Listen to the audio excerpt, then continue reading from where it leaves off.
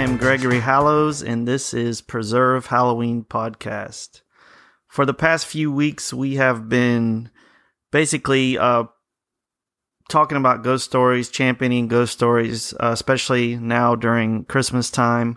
It's a tradition that was very popular, especially in England, and I mean, for all intents and purposes, it should be popular all over the place, and we're hoping that these podcasts we've been doing have given some interest to people that didn't know, it was such a big thing. And for those who already loved ghost stories anyway, we hope that we're doing them justice by these readings we're doing. I've been saving this author till towards the end because he is one of the most celebrated ghost stories authors there is. Montague Rhodes James, otherwise known as M.R. James, was an English author, medievalist scholar, and provost of King's College and Eton College. He is known as the originator of the antiquarian ghost story. He's best remembered for his ghost stories, but he is also very well known for his medievalist and scholar work, and he is highly respected in that area of scholarly, but he's best remembered for his ghost stories, and his stories are regarded as some of the best in the field. James redefined ghost stories for the new century by abandoning the formal Gothic cliches of his predecessors and used contemporary, more realistic settings for them. His stories were published in a series of collections: Ghost Stories of an Antiquary, 1904, More Ghost Stories of an Antiquary in 1911, A Thin Ghost and Others in 1919, and A Warning to the Circus and Other Ghost Stories in 1925.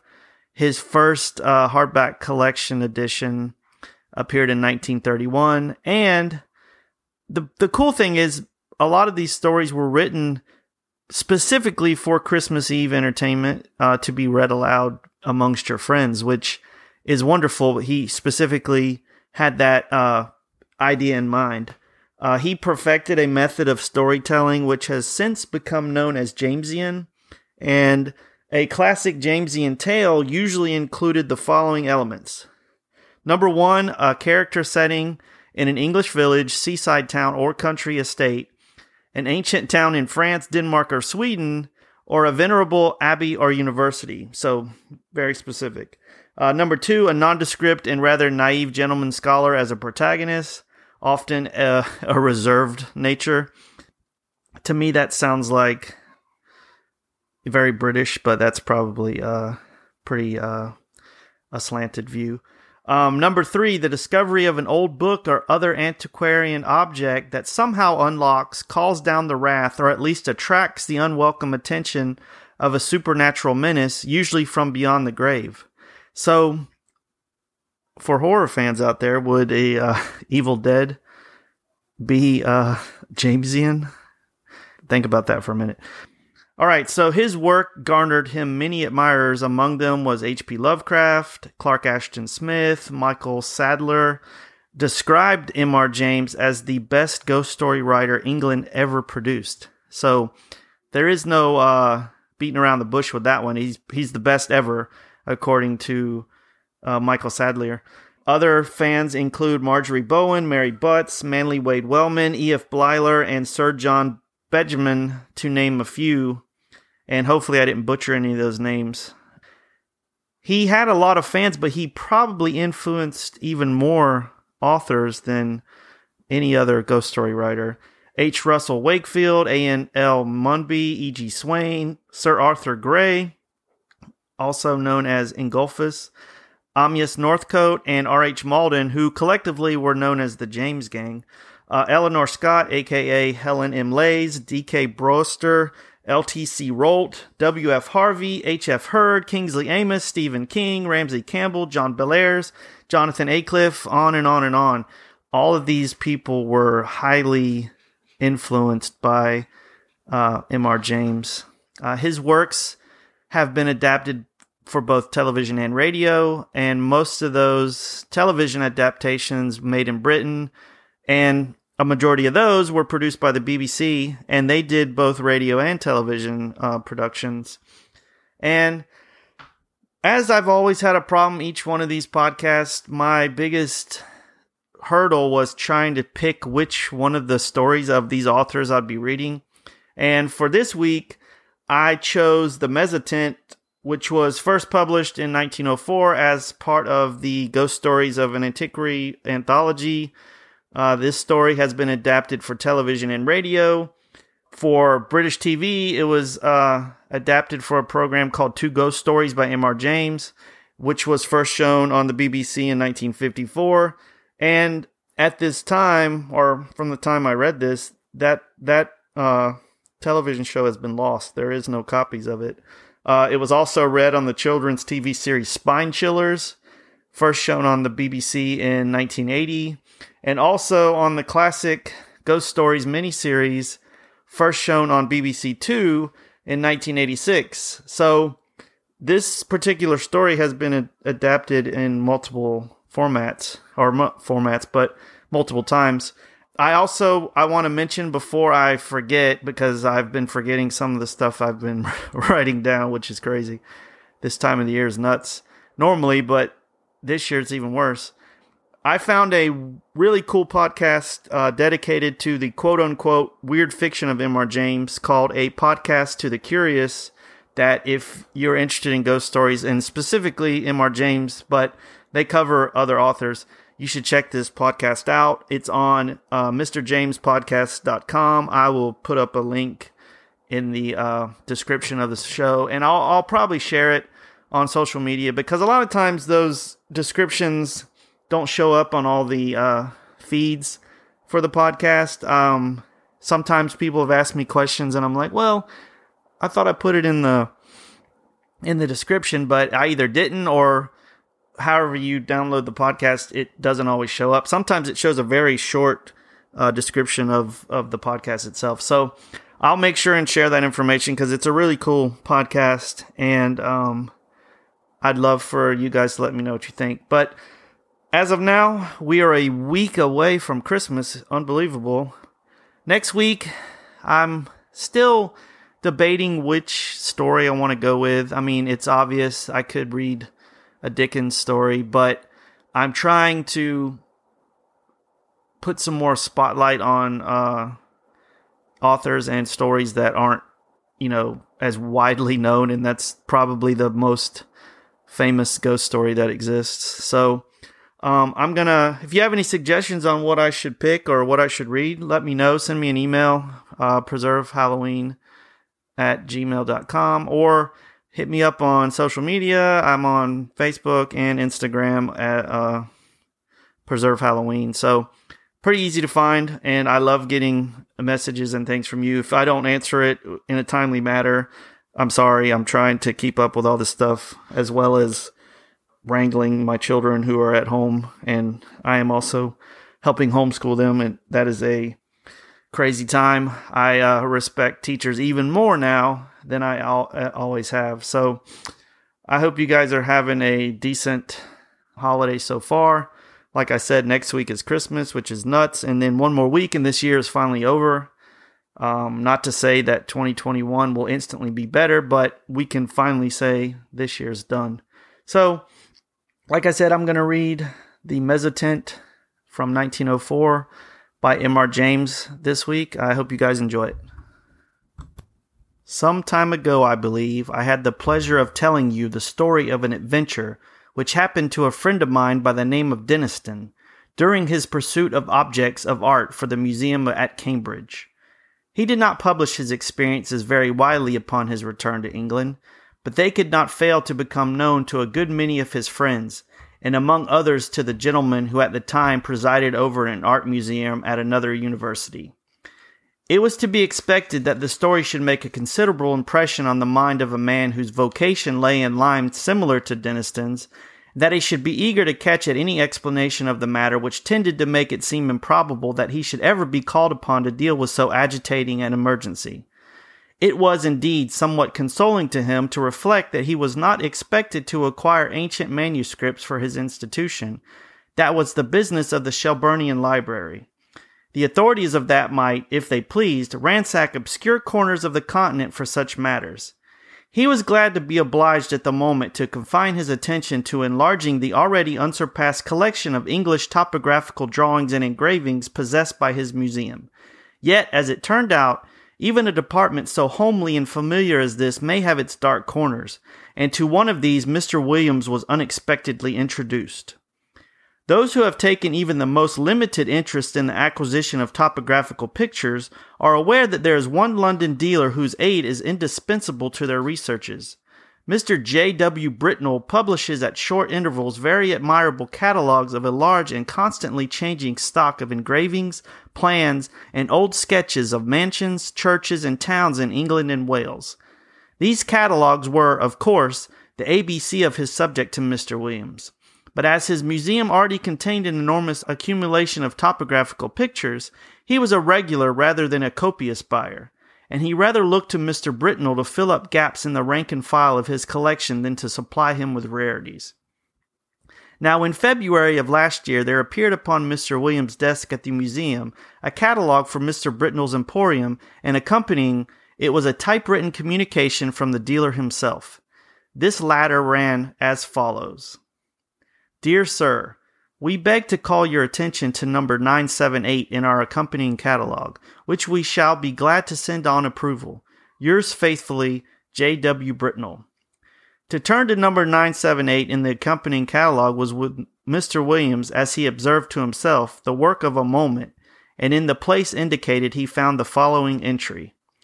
978, unknown, interesting mezzotint, view of a manor house, early part of the century, 15 by 10 inches, black frame, £2 2 shillings. It was not specially exciting, and the price seemed high. However, as Mr. Britnell, who knew his business and his customers, seemed to set store by it, Mr. Williams wrote a postcard asking for the article to be sent on approval, along with some other engravings and sketches which appeared in the same catalogue. And so he passed without much excitement of anticipation to the ordinary labors of the day. A parcel of any kind always arrives a day later than you expected, and that of Mr. Britnell proved, as I believe the right phrase goes, no exception to the rule. It was delivered at the museum by the afternoon post of Saturday, after Mr. Williams had left his work, and it was accordingly brought around to his rooms in college by the attendant, in order that he might not have to wait over Sunday before looking through it and returning such of the contents as he did not propose to keep. And here he found it when he came in to tea with a friend. The only item with which I am concerned was the rather large, black-framed mezzotint of which I have already quoted the short description given in Mr. Britnell's catalogue. Some more details of it will have to be given, though I cannot hope to put before you the look of the picture as clearly as it is present to my own eye. Very nearly the exact duplicate of it may be seen in a good many old inn parlours, or in the passages of undisturbed country mansions at the present moment. It was a rather indifferent mezzotint, and an indifferent mezzotint is, perhaps, the worst form of engraving known. It presented a full-face view of a not very large manor house of the last century, with 3 rows of plain sashed windows with rusticated masonry about them, a parapet with walls or vases at the angles, and a small portico in the center. On either side were trees, and in front a considerable expanse of lawn. The legend AWF Sculpsit was engraved on the narrow margin, and there was no further inscription. The whole thing gave the impression that it was the work of an amateur. What in the world Mr. Britnell could mean by affixing the price of £2 2 shillings to such an object was more than Mr. Williams could imagine. He turned it over with a good deal of contempt. Upon the back was a paper label, the left-hand half of which had been torn off. All that remained were the ends of 2 lines of writing. The first had the letters NGLEY Hall, the second SSEX. It would perhaps be just worthwhile to identify the place represented, which he could easily do with the help of a gazetteer. And then he would send it back to Mr. Britnell with some remarks reflecting upon the judgment of that gentleman. He lighted the candles, for it now was dark, made the tea, and supplied the friend with whom he had been playing golf, for I believe the authorities of the university I write of indulge in that pursuit by way of relaxation, and tea was taken to the accompaniment of a discussion which golfing persons can imagine for themselves, but which the conscientious writer has no right to inflict upon any non-golfing persons. The conclusion arrived at was that certain strokes might have been better, and that in certain emergencies neither player had experienced that amount of luck which a human being has the right to expect. It was now that the friend, let us call him Professor Binks, took up the framed engraving and said, "What's this place, Williams?" "Just what I am going to try to find out," said Williams, going to the shelf for a gazetteer. "Look at the back. Somethingly Hall, either in Sussex or Essex. Half the name's gone, you see. You don't happen to know it, I suppose." "It's from that man Britnell, I suppose, isn't it?" said Binks.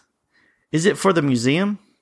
"Well, I think I should buy it if the price was 5 shillings, said Williams, "but for some unearthly reason he wants 2 guineas for it. I can't conceive why. It's a wretched engraving, and there aren't even any figures to give it life." "It's not worth 2 guineas, I should think," said Binks, "but I don't think it's so badly done. The moonlight seems rather good to me, and I should have thought there were figures, or at least a figure, just on the edge in front." "Let's look," said Williams. "Well, it's true the light is rather cleverly given. Where's your figure? Oh, yes, just the head, in the very front of the picture." And indeed there was, hardly more than a black blot on the extreme edge of the engraving, the head of a man or woman, a good deal muffled up, the back turned to the spectator and looking towards the house. Williams had not noticed it before.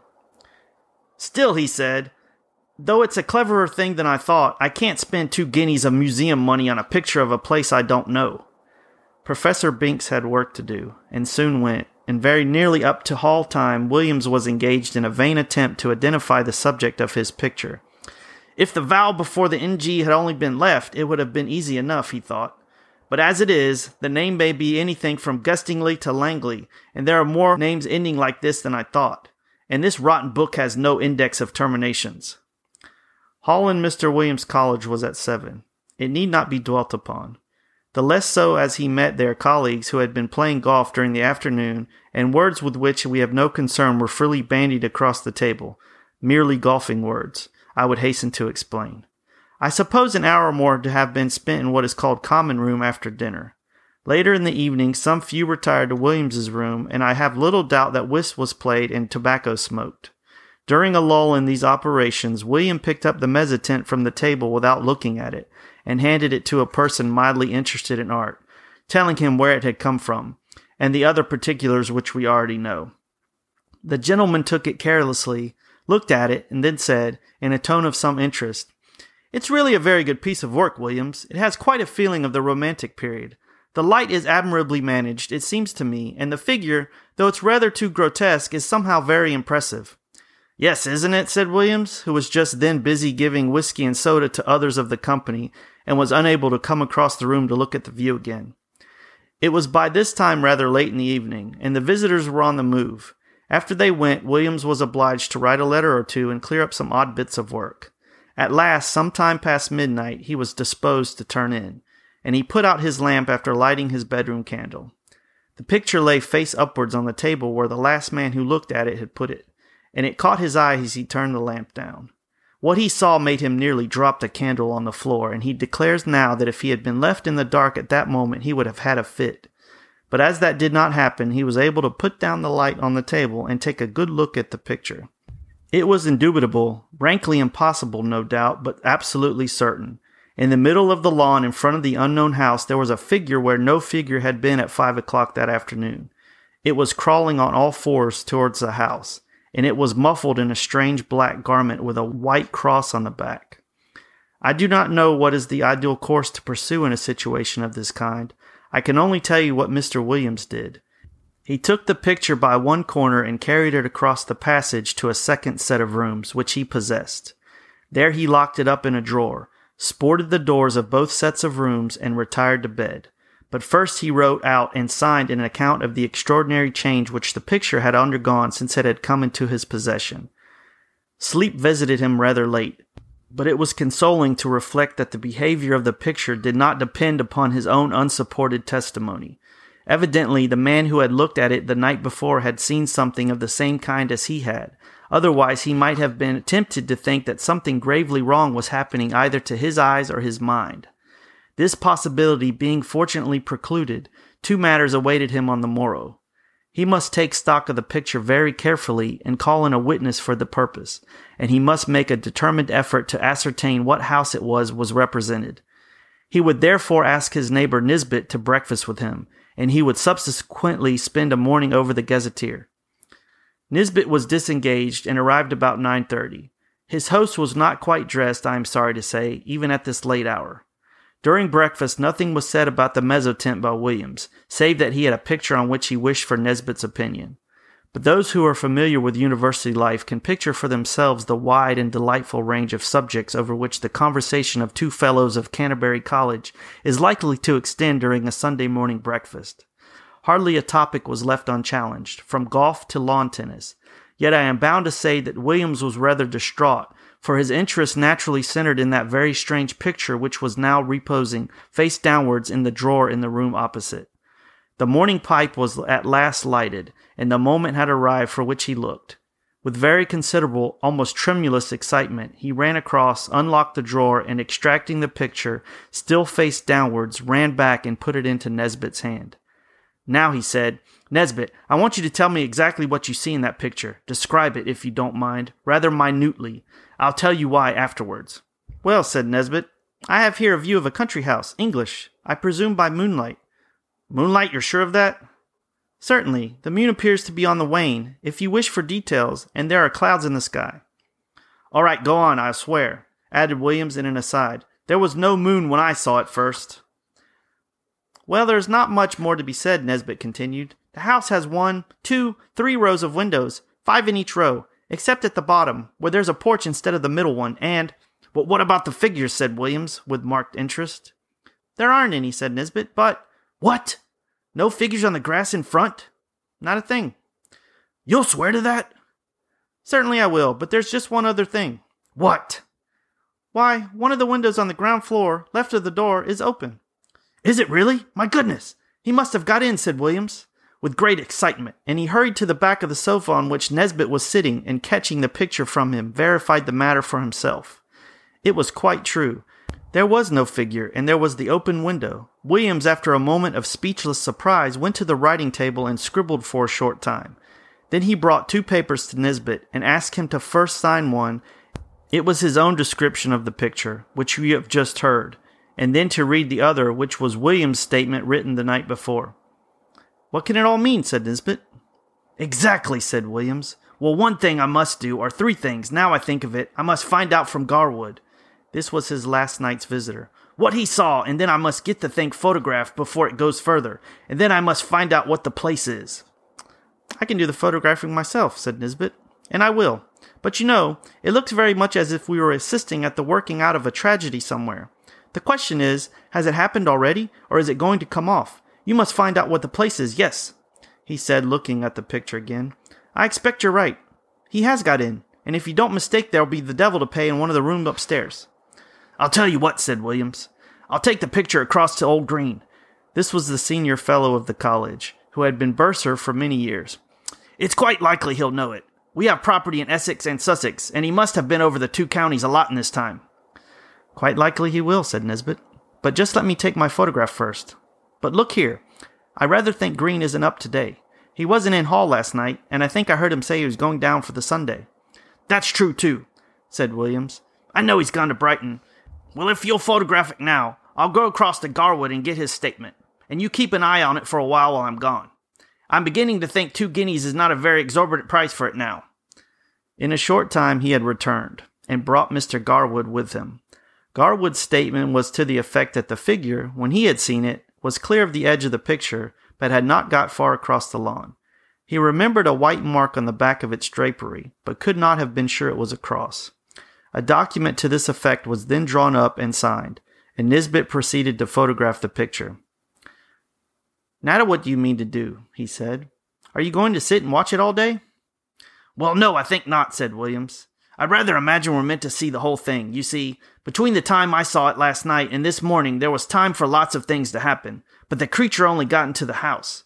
It could easily have got through its business in the time and gone to its own place again, but the fact of the window being open, I think must mean that it's in there now. So I feel quite easy about leaving it. And besides, I have a kind of idea that it wouldn't change much, if at all, in the daytime. We might go out for a walk this afternoon and come in to tea, or whenever it gets dark. I shall leave it on the table here and sport the door. My skip can get in, but no one else." The three agreed this would be a good plan, and further, that if they spent the afternoon together, they would be less likely to talk about the business to other people. For any rumor of such a transaction as was going on would bring the whole of the Phasmatological Society about their ears. We may give them a respite until 5 o'clock. At or near that hour, the three were entering William's staircase. They were at first slightly annoyed to see that the door of his rooms was unsported, but in a moment it was remembered that on Sunday the skips came for orders an hour or so earlier than on weekdays. However, a surprise was awaiting them. The first thing they saw was the picture leaning up against a pile of books on the table, as it had been left, and the next thing was William's skip, seated on a chair opposite, gazing at with undisguised horror. How was this? Mr. Filcher, the name is not my own invention, was a servant of considerable standing, and set the standard of etiquette to all his own college and to several neighboring ones. And nothing could be more alien to his practice than to be found sitting on his master's chair, or appearing to take any particular notice of his master's furniture or pictures. Indeed, he seemed to feel this himself. He started violently when the three men came into the room and got up with a marked effort. Then he said, "I ask your pardon, sir, for taking such a freedom as to sit down." "Not at all, Robert," interposed Mr. Williams. "I was meaning to ask you some time what you thought of that picture." "Well, sir, of course I don't set up my opinion against yours, but it ain't the picture I should hang where my little girl could see it, sir." "Wouldn't you, Robert? Why not?" "No, sir. Why, the poor child, I recollect once she see a door Bible with pictures not half what that is, and we had to sit up with her 3 or 4 nights afterwards, if you'll believe me. And if she was to catch a sight of this skeleton here, or wherever it is, carrying off the poor baby, she would be in a taking. You know how it is with children, how nervous they get with a little thing and all. What I should say, it don't seem a right picture to be laying about, sir, not where anyone that's liable to be startled could come on it. Should you be wanting anything this evening, sir? Thank you, sir." With these words, the excellent man went to continue the round of his masters, and you may be sure the gentleman who he left lost no time in gathering round the engraving. There was the house, as before, under the waning moon and the drifting clouds. The window that had been open was shut, and the figure was once more on the lawn, but not this time crawling cautiously on hands and knees. Now it was erect and stepping swiftly, with long strides, towards the front of the picture. The moon was behind it, and the black drapery hung down over its face that only hints of that could be seen. And what was visible made the spectators profoundly thankful that they could see no more than a white dome-like forehead and a few straggling hairs. The head was bent down, and the arms were tightly clasped over an object which could be dimly seen and identified as a child. Whether dead or living, it was not possible to say. The legs of the appearance alone could be plainly discerned, and they were horribly thin. From 5 to 7 the three companions sat and watched the picture by turns, but it never changed. They agreed at last that it would be safe to leave it, and that they would return after Hall and await further developments. When they assembled again at the earliest possible moment, the engraving was there, but the figure was gone, and the house was quiet under the moonbeams. There was nothing for it but to spend the evening over gazetteers and guidebooks. Williams was the lucky one at last, and perhaps he deserved it. At 11:30 p.m., he read from Murray's Guide to Essex the following lines. 16.5 miles, Anningley. The church has been an interesting building of Norman date, but was extensively classicized in the last century. It contains the tombs of the family of Francis, whose mansion, Anningley Hall, a solid Queen Anne house, stands immediately beyond the churchyard in a park of about 80 acres. The family is now extinct, the last heir having disappeared mysteriously in infancy in the year 1802. The father, Mr. Arthur Francis, was locally known as a talented amateur engraver in Mezzotint.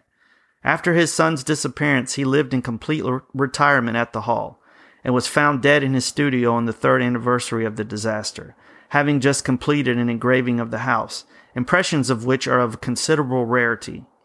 This looked like business, and indeed Mr. Green on his return at once identified the house as Anningley Hall. "Is there any kind of explanation of the figure, Green?" was the question which Williams naturally asked. "I don't know, I'm sure, Williams. What used to be said in the place when I first knew it, which was before I came up here, was just this. Old Francis was always very much down on these poaching fellows, and whenever he got a chance he used to get a man whom he suspected of it turned off the estate. And by degrees he got rid of them all but one. Squires could do a lot of things then that they daren't think of now. Well, this man that was left was what you find pretty often in the country, the last remains of a very old family. I believe they were lords of the manor at one time. I recollect just the same thing in my own parish. What, like the man in the Tess of the D'Urbervilles? Williams put it. Yes, I dare say. It's not a book I could ever read myself, but this fellow could show a row of tombs in the church there that belonged to his ancestors, and all that went to sour him a bit. But Francis, they said, could never get at him. He always kept just on the right side of the law, until one night the keepers found him at it in a wood right at the end of the estate. I could show you the place now. It marches with some land that used to belong to an uncle of mine, and you can imagine there was a row. And this man Gaudy, that was the name to be sure, Gaudy, I thought. I should get it, Gaudy. He was unlucky enough, poor chap, to shoot a keeper. Well, that was what Francis wanted, and grand juries, you know what they would have been then, and poor Gaudy was strung up in double quick time. And I've been shown the place he was buried in, on the north side of the church. You know the way in that part of the world. Anyone that's been hanged or made away with themselves, they bury them that side. And the idea was that some friend of Gaudy's, not a relation because he had none, poor devil, he was the last of his line, kind of spes ultima gentis, must have planned to get a hold of Francis's boy and put an end to his line too. I don't know, it's rather an out-of-the-way thing for an Essex poacher to think of, but you know, I should say now it looks more as if old Gaudy had managed the job himself. Boo! I hate to think of it. Have some whiskey, Williams. The facts were communicated by Williams to Duniston, and by him to a mixed company, of which I was one, and the Sodican professor of ophiology another. I am sorry to say that the latter, when asked what he thought of it, only remarked, "Oh, those Bridgeford people will say anything," a sentiment which met with the reception it deserved. I have only to add that the picture is now in the Ashleyan Museum, that it has been treated with a view to discovering whether sympathetic ink has been used in it, but without effect, that Mr. Britnell knew nothing of it save that he was sure it was uncommon, and that, though carefully watched, it has never been known to change again.